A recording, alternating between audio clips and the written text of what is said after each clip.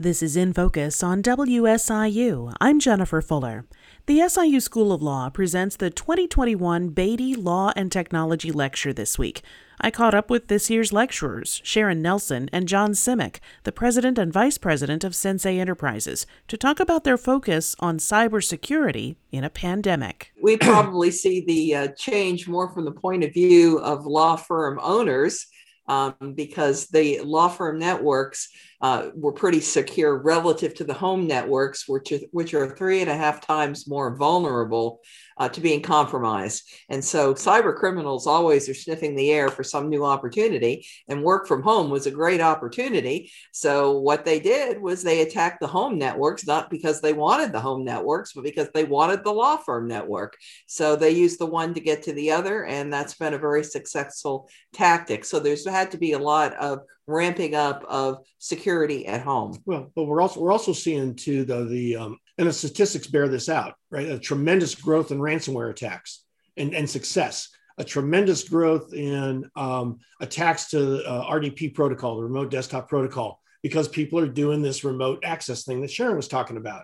So all the stats are supporting that the bad guys and girls, it's not unisex, right?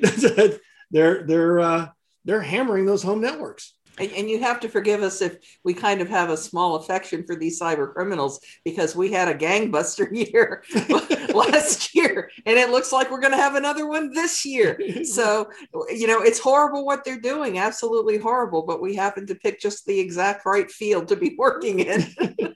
I think a lot of people, when I've talked to them in the past, they've said, I don't have anything on my computer that I'm really concerned about people seeing. I don't store sensitive information, or I don't keep passwords or social security numbers. But you mentioned ransomware, and I've heard from several people over the last several months that say, oh, I didn't realize that someone could get in and literally take control of all the documents, all the programs that I work with on a day-to-day basis. And it seems like that's really where the trouble is coming in, and where they can make a good amount of money in getting your computer back. Well, there's really two things. Ransomware has evolved from the last year, 18 months. It's so sophisticated now. They're using artificial intelligence. They're very much targeting whether it's an individual or a company that they know is going to be successful in getting money back, because it's financially driven. But that's just one aspect of it. But they're really taking control of systems. So it's not just about encrypting and making data inaccessible. There's groups that are also interested in making money based upon access.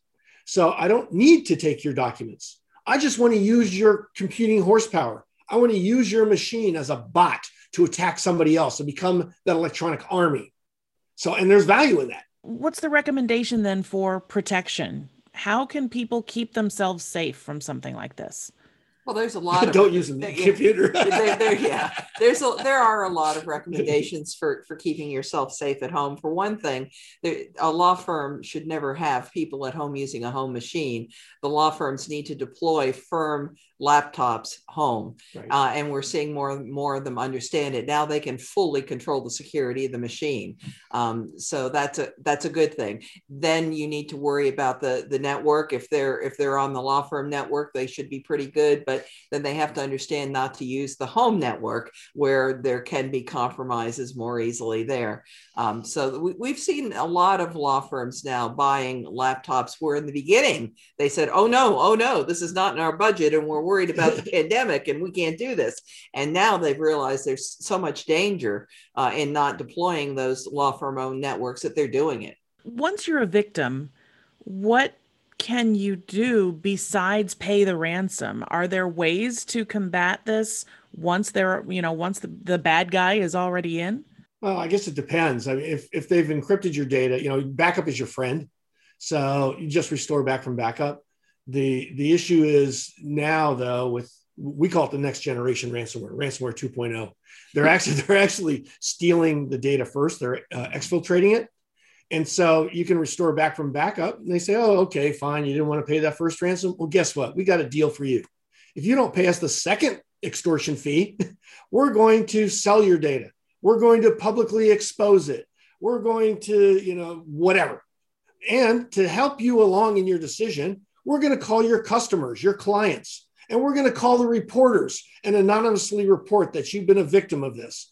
And we're going to put it on a website that, So in all these ways, they pressure people to pay. Right. So just having that good backup it doesn't do you any good if they've exfiltrated, as they say, the data. That therein is the data breach, and you can't argue that that's not a data breach anymore. Law firms used to argue we have no evidence of a data breach. Well, now they're providing public evidence of a data breach. So yeah, there's evidence everywhere. Oh, and here's the link to show that you're listed on the wall of shame. That's John Simek and Sharon Nelson of Sensei Enterprises, this year's SIU School of Law, Beatty Law and Technology lecturers. You can hear more from them Thursday at noon. Go to law.siu.edu for more information. For In Focus, I'm Jennifer Fuller.